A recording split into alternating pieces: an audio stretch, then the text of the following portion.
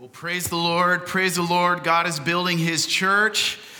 Harvest Muskoka, what a blessing it is to be here with you this morning. Thank you for the privilege of having my family and I come and minister alongside with you this weekend. We are very expectant for God to continue to build his church and that the best days of his church are still ahead. Amen? Do you believe that? I believe that. I believe we're just getting started on this deal, okay?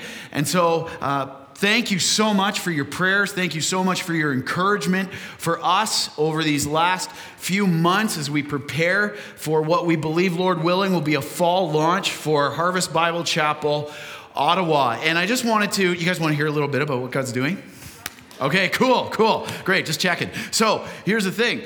I wanted to give you a snapshot of our most recent vision night that we had last month. You'll see a picture of it on the screen here. And so there is our group. What a good-looking group, right? Amen. We got a good-looking group there. Yeah, go Lord. Because as of last August, that picture was 17 people. God is building his church. And now there are people from Quebec in that core group. There are people coming from literally an hour away, both sides of Ottawa, because they're hungry. And God is stirring the hearts of many. And we believe there are many more in that city that are his, that he is calling to himself. And so be encouraged. Our next vision night is June 17th. Coming up in just a few weeks from now. And please pray. Your prayers are much needed. They're much appreciated. And like we said in that video, without Jesus Christ, we're dead. Right? It doesn't go anywhere. And so please continue to pray for us. And we look forward to, Lord willing, in the months ahead, being able to give you more updates of how God is building his church for his glory. Amen? All right, well, we wanted to share that with you, and I can't wait to get into our text today. We want to share from Exodus 17, verses 8 to 16. The ushers are coming up forward now. If you do not have a Bible, make sure you put your hands up high so they can give you one. Let's get a copy of God's Word in front of everyone. And if you do not have a Bible at home, please keep that one as our gift to you so you can keep studying God's Word on your own. Exodus 17, 8 to 16. And before we dive into our text, let's pray. Father God, you are building your church for your glory. You are building your church, and the gates of hell will not stand against that. They cannot stand against that. Father, we take a moment right now to remember whose presence we are in, that we do not approach you flippantly. We do not approach you half-heartedly. And Lord, I don't know where everyone's coming from today, but I pray for those that are weary that they would find refreshment and strength and faith in Jesus Christ today. For those, Lord, that are hurting, Lord, that they would find healing and peace in Jesus Christ today. For those that are prideful coming in today, that they would feel the conviction of Jesus Christ through your Holy Spirit today and bow their knee before you in humility. Lord, I need that. I need that. And so I pray in Jesus' name you would come and say what you want to say. Pour out your Spirit here. Be with my mouth. I pray that every word that is uttered would be faithful to the eternal word that you have given us, Father. Come and meet with us for your glory. In Jesus' mighty name, amen. Amen. Exodus chapter 17, 8 to 16. The title of this morning's message is, The Lord is my banner. The Lord is my banner. Well, the human heart is an idol factory. Would you agree?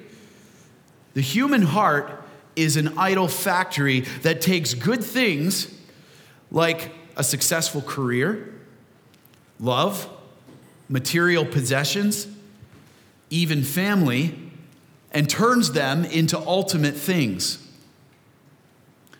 Our hearts make them the center of our lives because we think these things can give us significance and security, safety, and fulfillment if we attain them.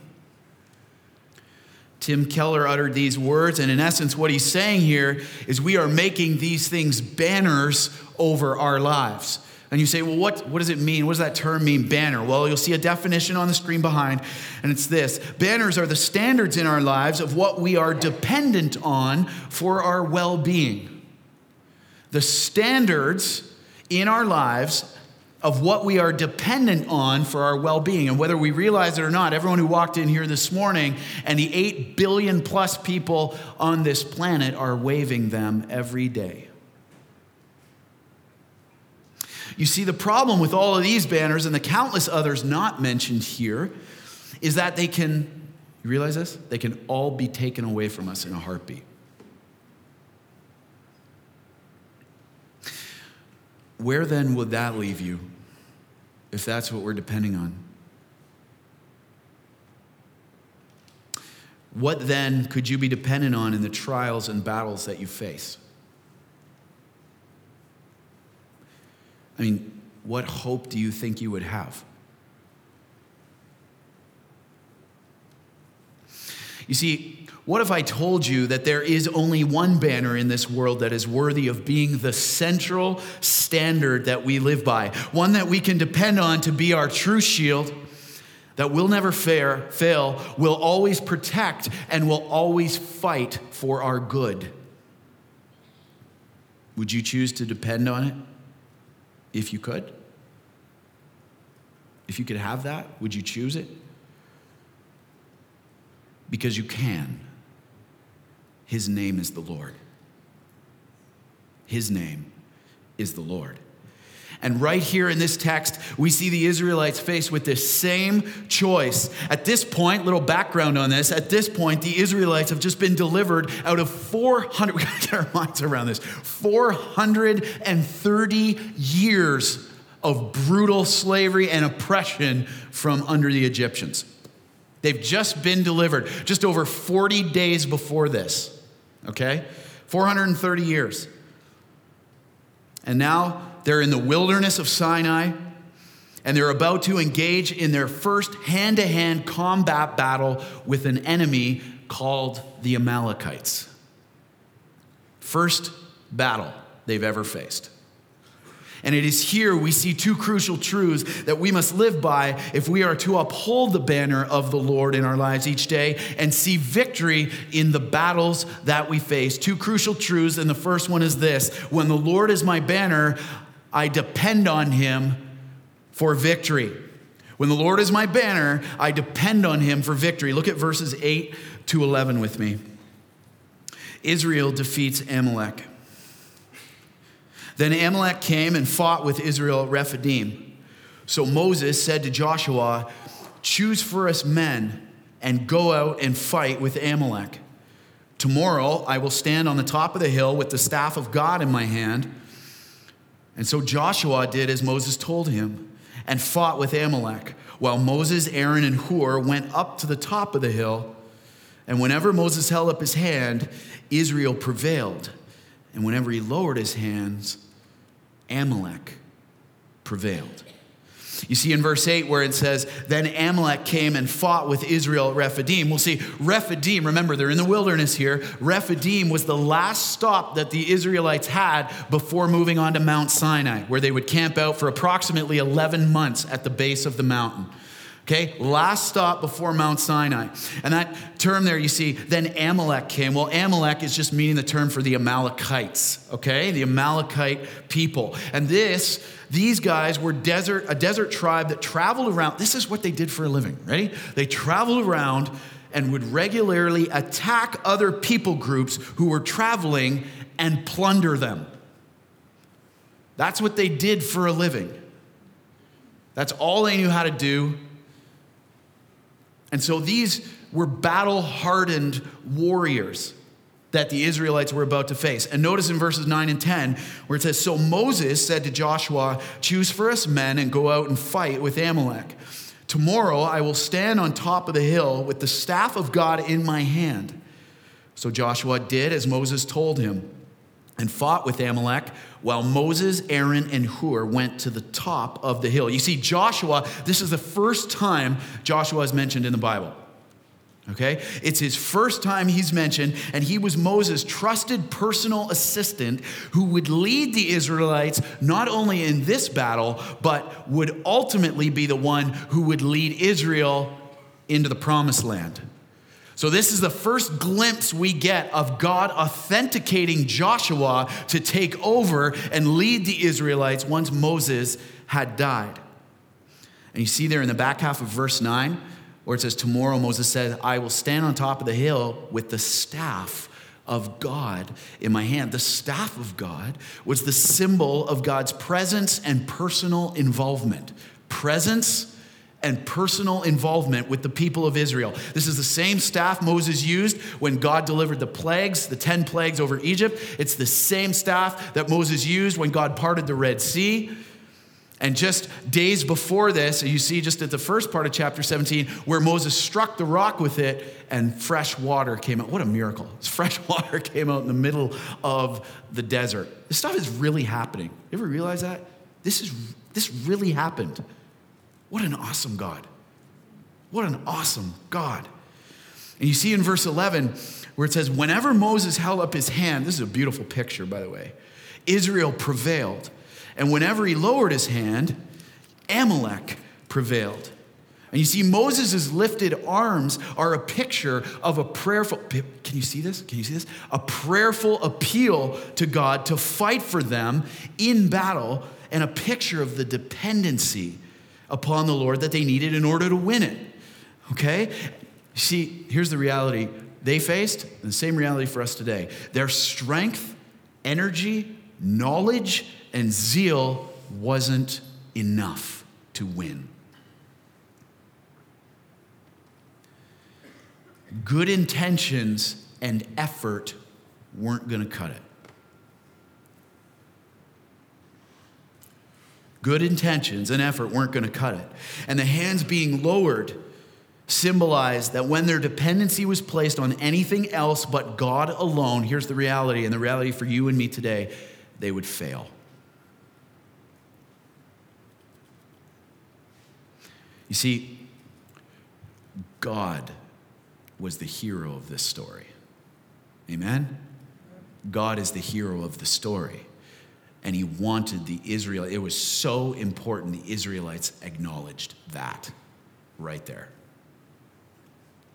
And this is why Moses and Aaron and Hur positioned themselves on top of the hill. See this? So that as the Israelites are in battle, they look up and they see where their dependency is coming from. They see whose battle it really is to fight, who the real victor is.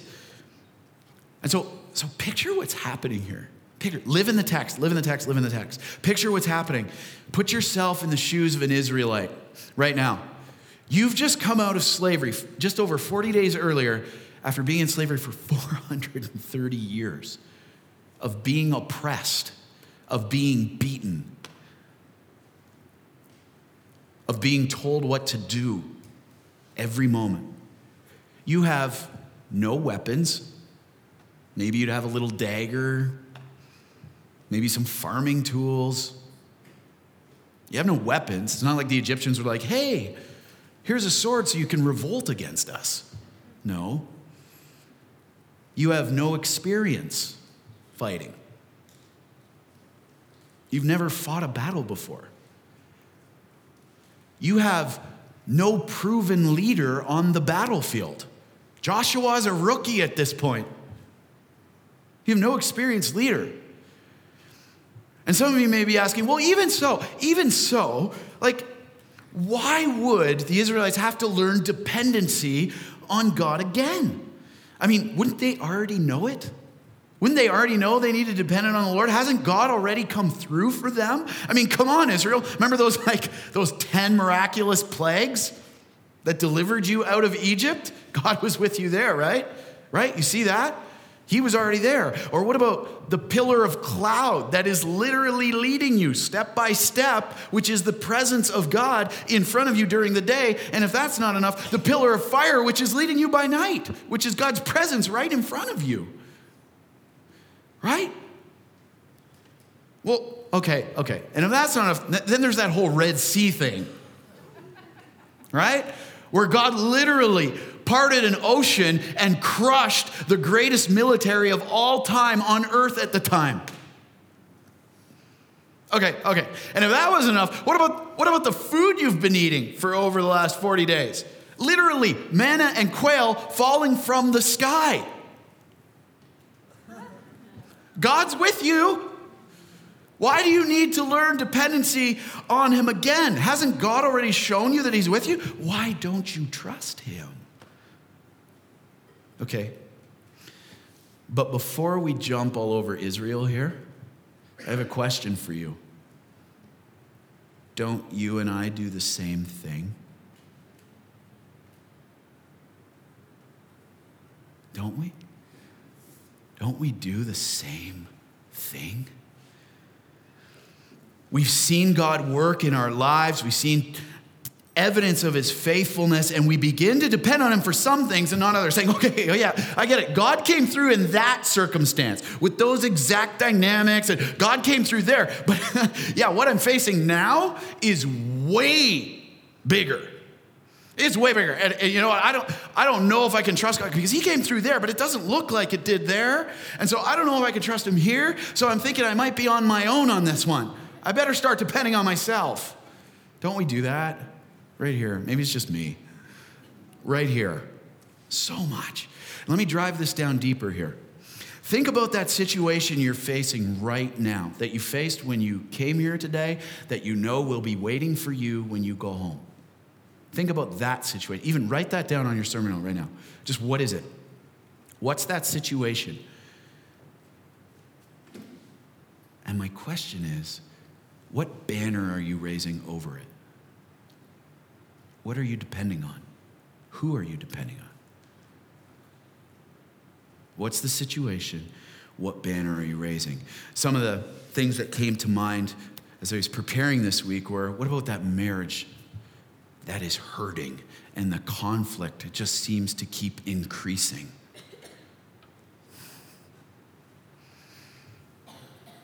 What about, as parents, the weight and responsibility of being parents in raising your kids that so often, and I testify to this, can feel so heavy at times. I'm like, Lord, I don't know what I'm doing, and you've given me 4 boys.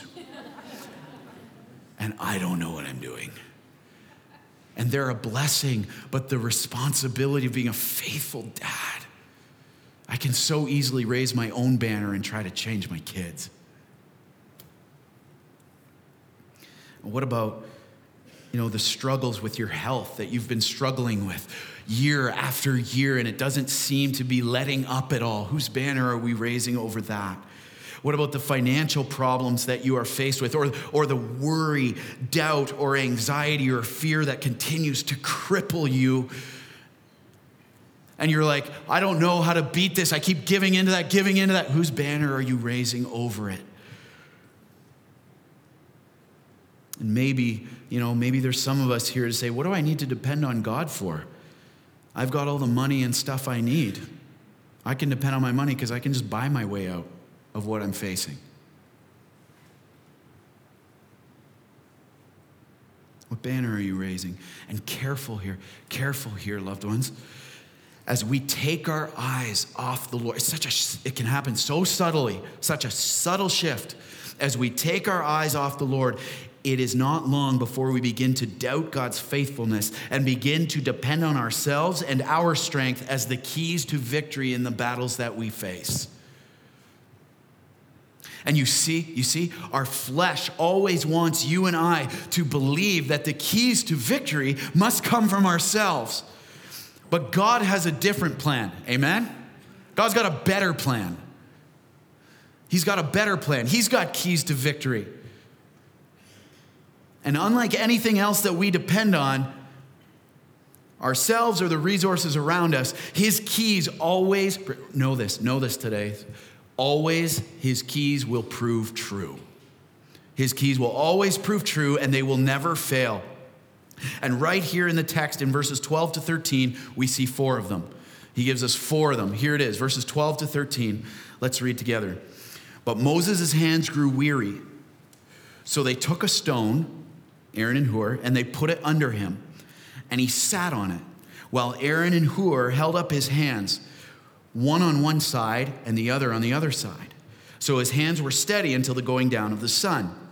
And Joshua overwhelmed Amalek and his people with the sword. So 4 keys to God's victory. The first one that we see here in verse 12 is this: admit our weakness. Admit your weakness. Admit it. Look at what it says in the very start of verse 12. But Moses' hands grew weary. He recognized his hands were growing weary. And right here we see Moses knew that he was incapable of doing what was required of him during this battle. Okay, he's like, I can't keep my hands up. And as we go on to see in the back half of verse 12, this battle, you notice how long it goes on for? Until sundown. This would require him to have his hands raised all day until sundown. Keep in mind, Moses is 80 years old right now. Okay? He's got to have his hands up, and God chose until sundown. And he could not have the victory if he depended on his own strength. It wasn't going to happen. Endurance or his own resources. And the same is true for us today. We live, but you see the culture around us, church? We live in a society that says this. You'll see it on the screen here, right there. Just do it. Right? Just do it. You can do it. Just work harder. Put more of an effort in. You can do it. Just strive a little more. Burn the candle a little more at that end. Right? You have the strength to succeed. You've got it in you. You can be a self-made man or a self-made woman. Don't we hear that? It's all over the place. But Jesus, who is God himself, says this. I hope you see the contrast here. John 15:5. I am the vine, you are the branches. Whoever abides in me and I in him, he it is that bears much fruit. For apart from me, you can do nothing.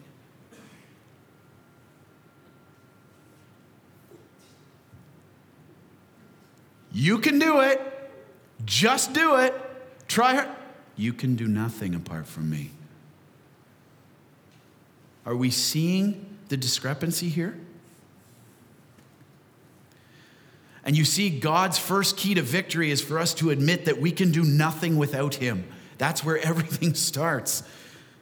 And his power is made perfect in our weakness. In our weakness. The world's key to victory is hide your weaknesses. Act like you have it all together. Just try harder. God's key to victory is admit your weakness. Admit your weakness. Which one sounds easier? The flesh will fight us on it. 4 keys to God's victory. Number 1, admit your weakness. Number 2 is this: embrace God's people. Embrace God's people. Look at verse 12. Moving on. But Moses' hands grew weary, so they took a stone and put it under him, and he sat on it, while Aaron and Hur held up his hands, one on one side and the other on the other side. See, Moses needed the other Israelite leaders, Aaron and Hur, to come alongside and to help support him through this battle. He needed them. If they didn't help support Moses, this battle was going south quickly. And just like them, loved ones, just like them, you and I were never meant to fight our battles on our own. Ever. It's not God's plan. And hear this, write this down. This is so, the enemy works so hard to discredit this. But one of the greatest weapons God has given his church is the ability for his people to fight together. One of the greatest weapons God has given his church is the ability for his people to fight together in him. Isn't that awesome? I love Ecclesiastes 4:9-10. It says this: 2 are better than 1. For if they fall, one will lift up his fellow. But woe to him who is alone when he falls and has not another to lift him up. Exclamation point. Woe to him who is alone when he falls and has not another to lift him up. And this is awesome. A great part of this, you notice this? A great part of this is that we don't get to choose who God puts around us. Did you choose all the people who would be coming here today? No, we don't get to choose. Praise the Lord, right? Because he's such a good father. He's going to make sure that he puts around us the people that he will accomplish his purposes in our lives through. Look around you. Look around. In fact, turn to the person to the left or right of you and say, that's you. Yeah, that's you. That's right. You didn't choose this. God's building his church with whom he chooses. Right? And are you, here's a simple question right here. Are you embracing God's people?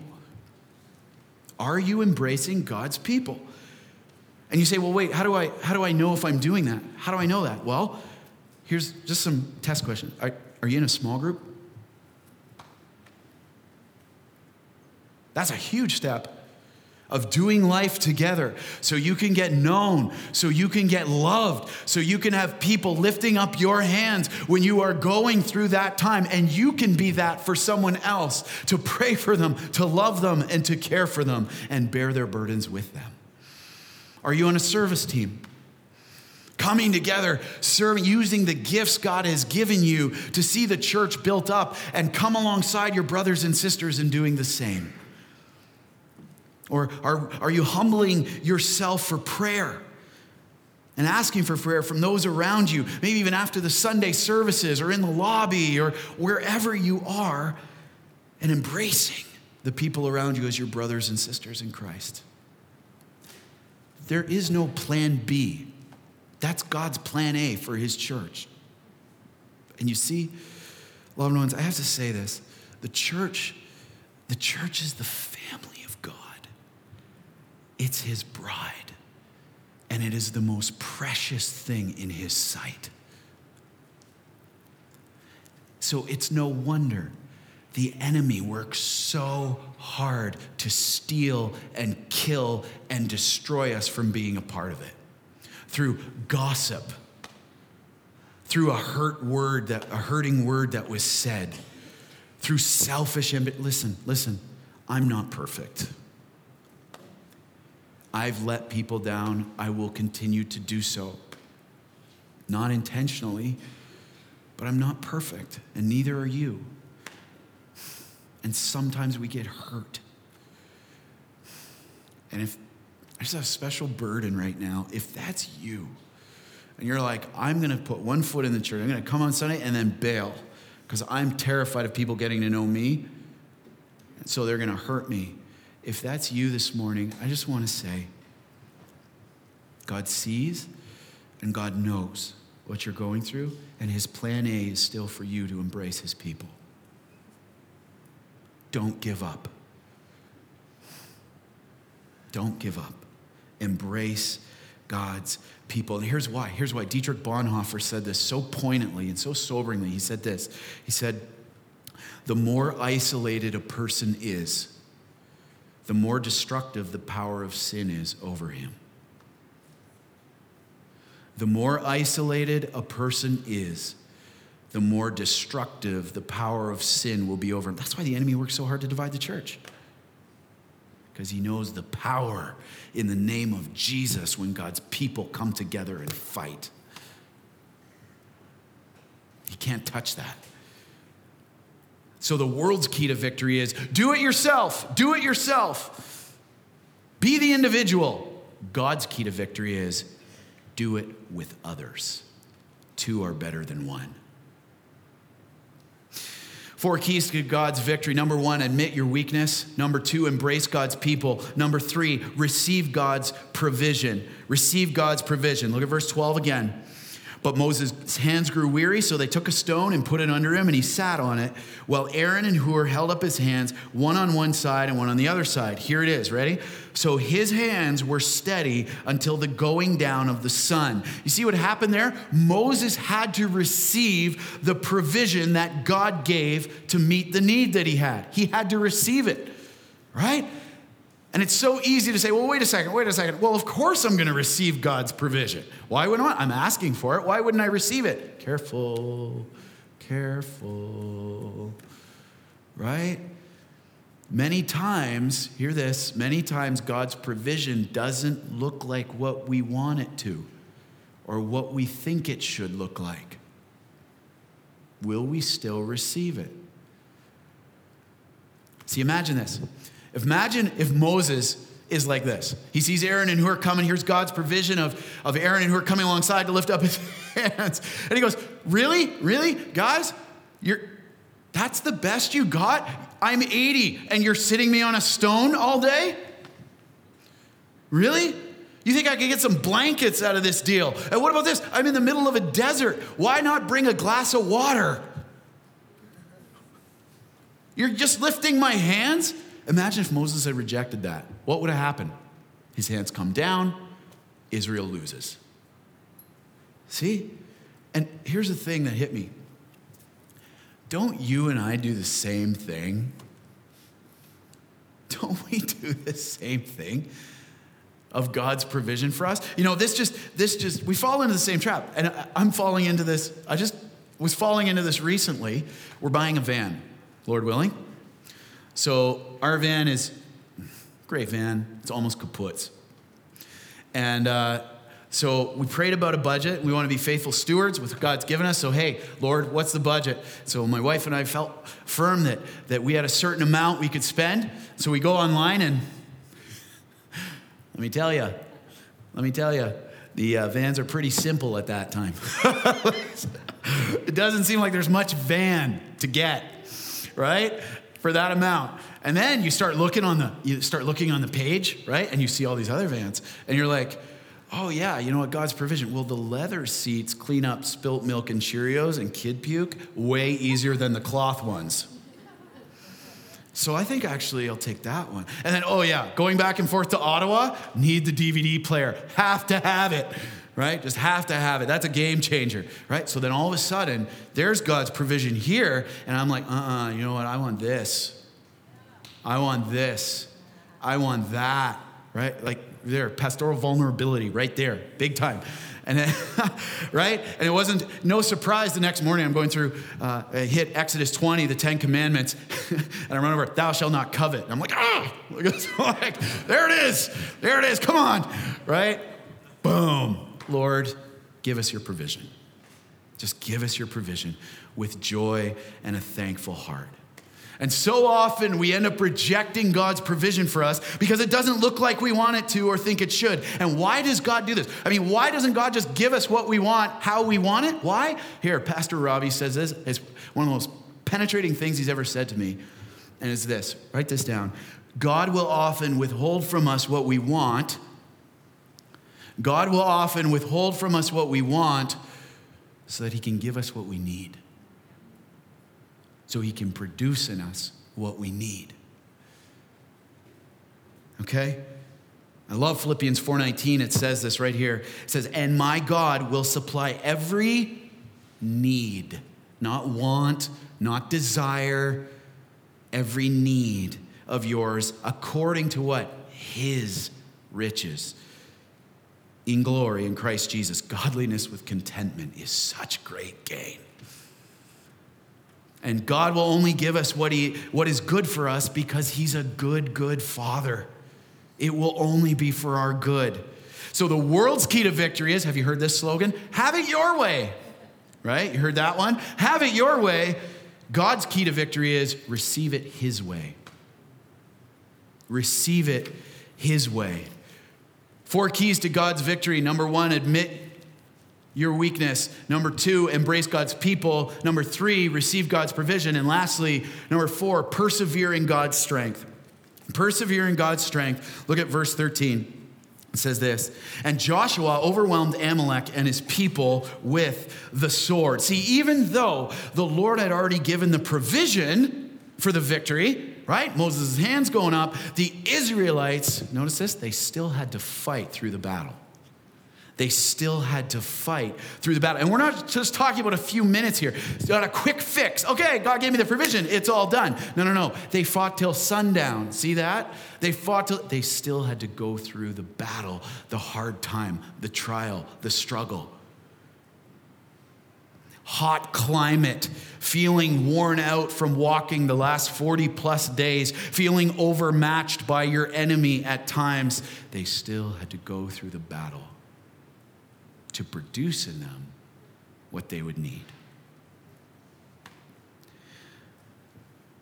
And I wonder, loved ones, how many of us here today are facing a situation where we want to quit? Where we just want to quit because it feels like we can't persevere anymore.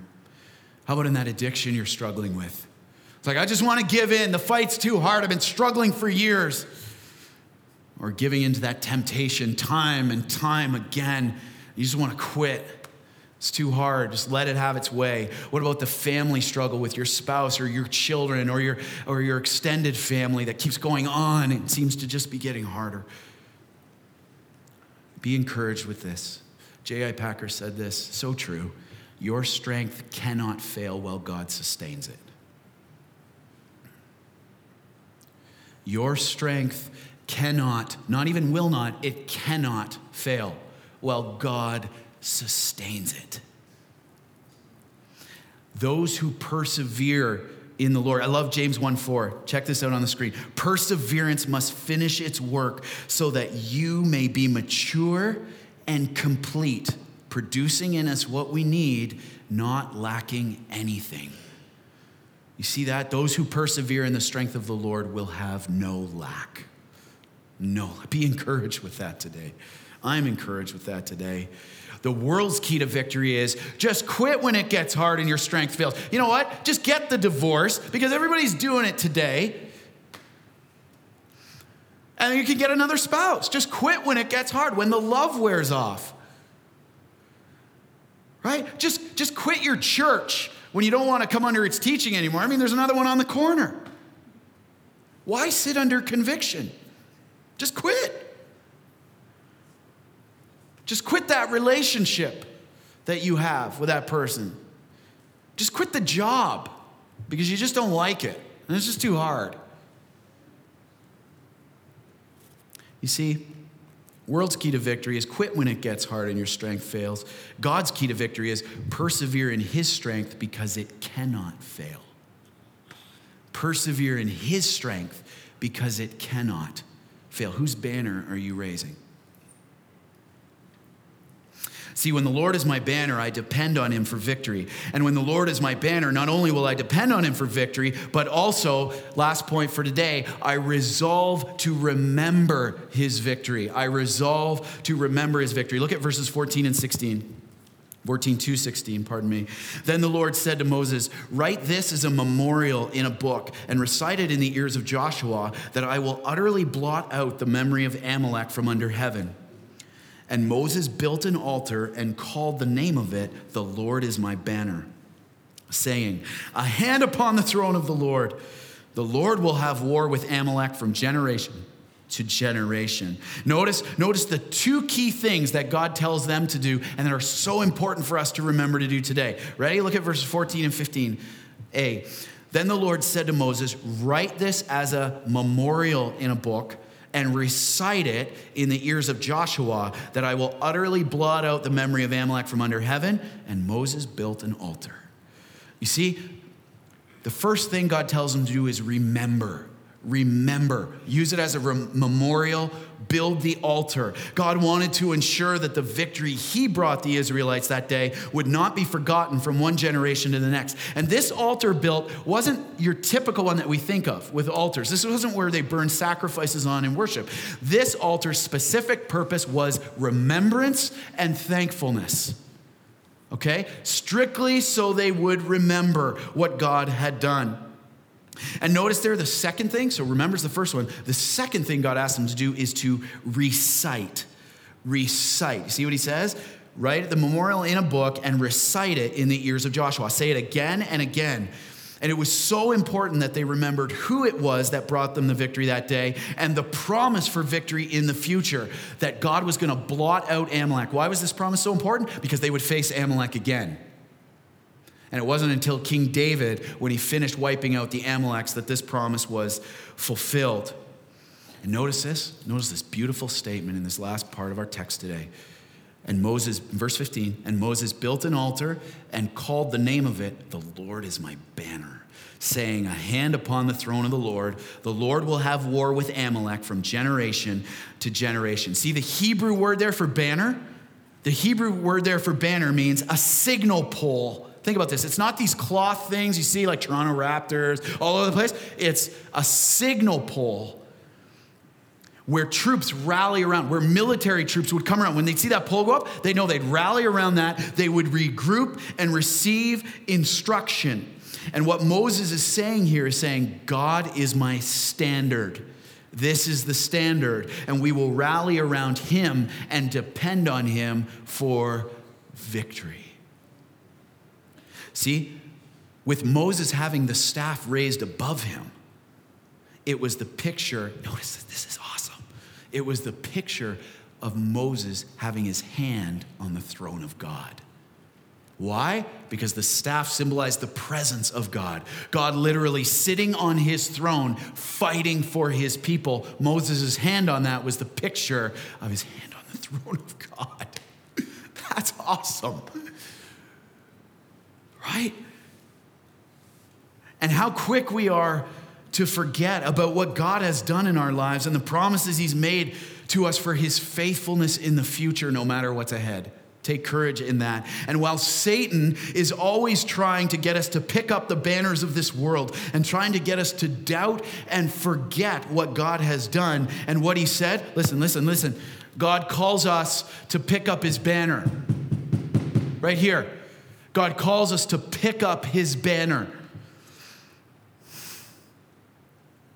And to resolve, to rally around it in remembrance around him and his faithfulness of what he's done in our lives, regroup in his promises and receive his instruction that will see us through no matter the battle in front of us. Amen? This is our signal pole. This is what we need. This is our signal pole. Make no mistake, loved ones. Make no mistake. Remembering rightly, write this down, remembering rightly is a crucial battle in the fight for our faith. Remembering rightly is a crucial battle in the fight for our faith. Because here's why. Because remembering what God has done in the past gives us the faith for what he can do in the future. You see that? Remembering what God has done in the past gives us the faith for what he can do in the future. He will never leave you or forsake you. I have to hang on to that every day, especially in this season. See, and there is no one here. You say, well, wait a second, I don't see God's faithfulness. Listen. There is no one here who can say that God hasn't been faithful to them in their past. You say, I don't believe all this God stuff. Really? Okay, well, take a breath and then thank the Lord that he just gave it to you. Start there. There is no one on earth out of 8 billion plus people who can say God has not been faithful to them in their past. And so how about you? How about me as we close out today?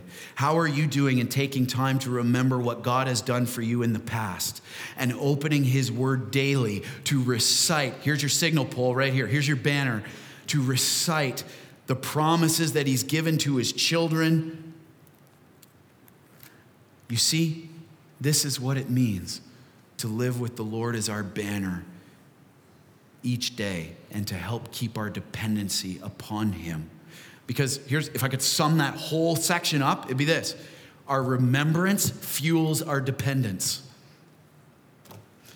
Our remembrance fuels our dependence. No wonder, if we're not remembering what God's done, being in his word, remembering his promises, no wonder we go off track. Because our remembrance fuels our dependence. And if we aren't doing this, our faith begins to fail, our dependency begins to shift, and another banner will get raised that will ultimately fail us when we need to depend on it the most. They can't bring victory. Only Jesus Christ can. That's it. Why is this? Why do we shift so quickly? Because our hearts are idol factories that long to depend on something, and here's the sobering reality. This is our nature. They want to depend on anything but God. That's the sinful nature. That's the fight inside of us. That should sober us today. And what we depend on, loved ones, is ultimately what banner we raise.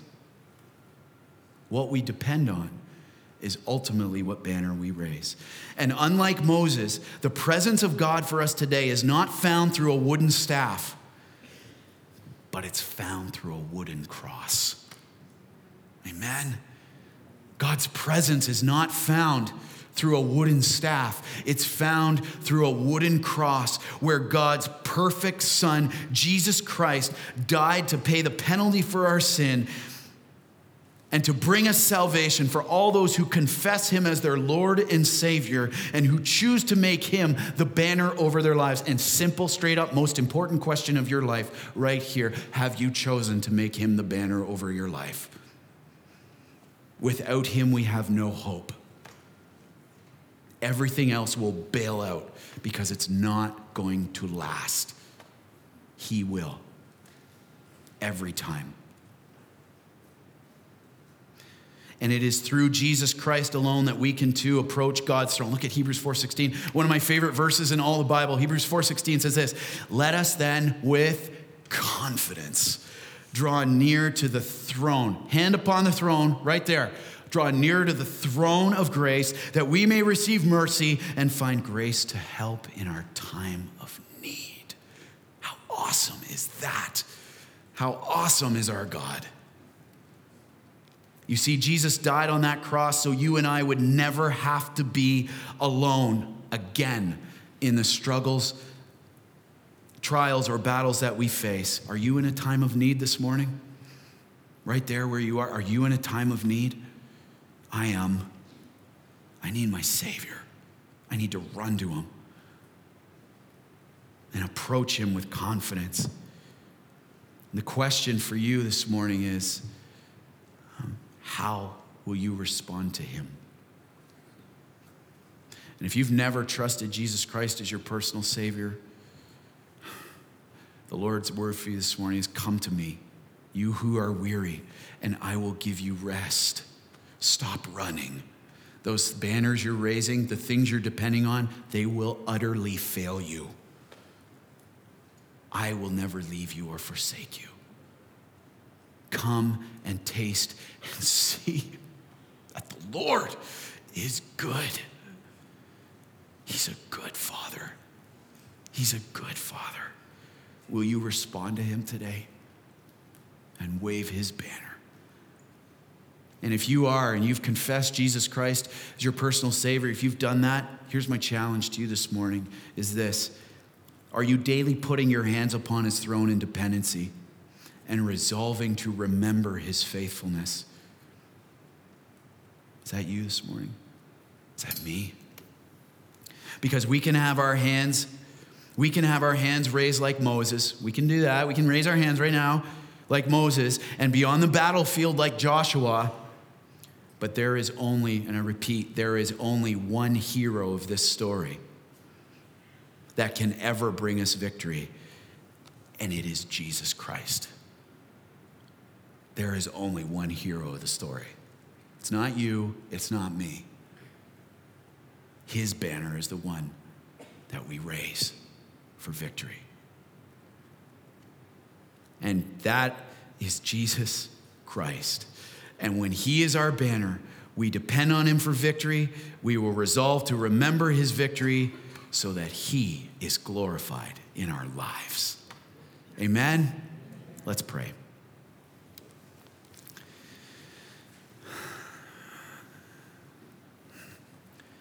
Father, thank you that you are a good, good Father. Thank you that you are enough. We don't need a wooden staff for God's presence because we have a wooden cross. That, Father, you gave your only Son to die for us, to pay the penalty of sin that we so deserved, God's full wrath being satisfied upon your only Son, Jesus Christ. And Father, it is his banner that we raise. The Lord is our banner that will see us through for victory, that will give us our satisfaction, that will bring us the peace that we are so desperate for, to bring us the healing, to bring us our faith, to bring us the humility that it takes to walk before our God and say, the Lord is my banner. It is in him I trust. And so, Father, I don't know where people are at today, but I pray so much, Lord, that if there is anyone here that is yet to confess you as their Lord and Savior, that today would be the day of their salvation, and they would take their first steps today to walking in the freedom and victory of Jesus Christ. And Father, for those that may have confessed you as their Savior, I pray so much right now that, Father, they would recite your promises and remember, give them clarity of remembrance. Give me clarity of remembrance of what you've done in our lives. Your faithfulness, none can fathom. You will never break a promise.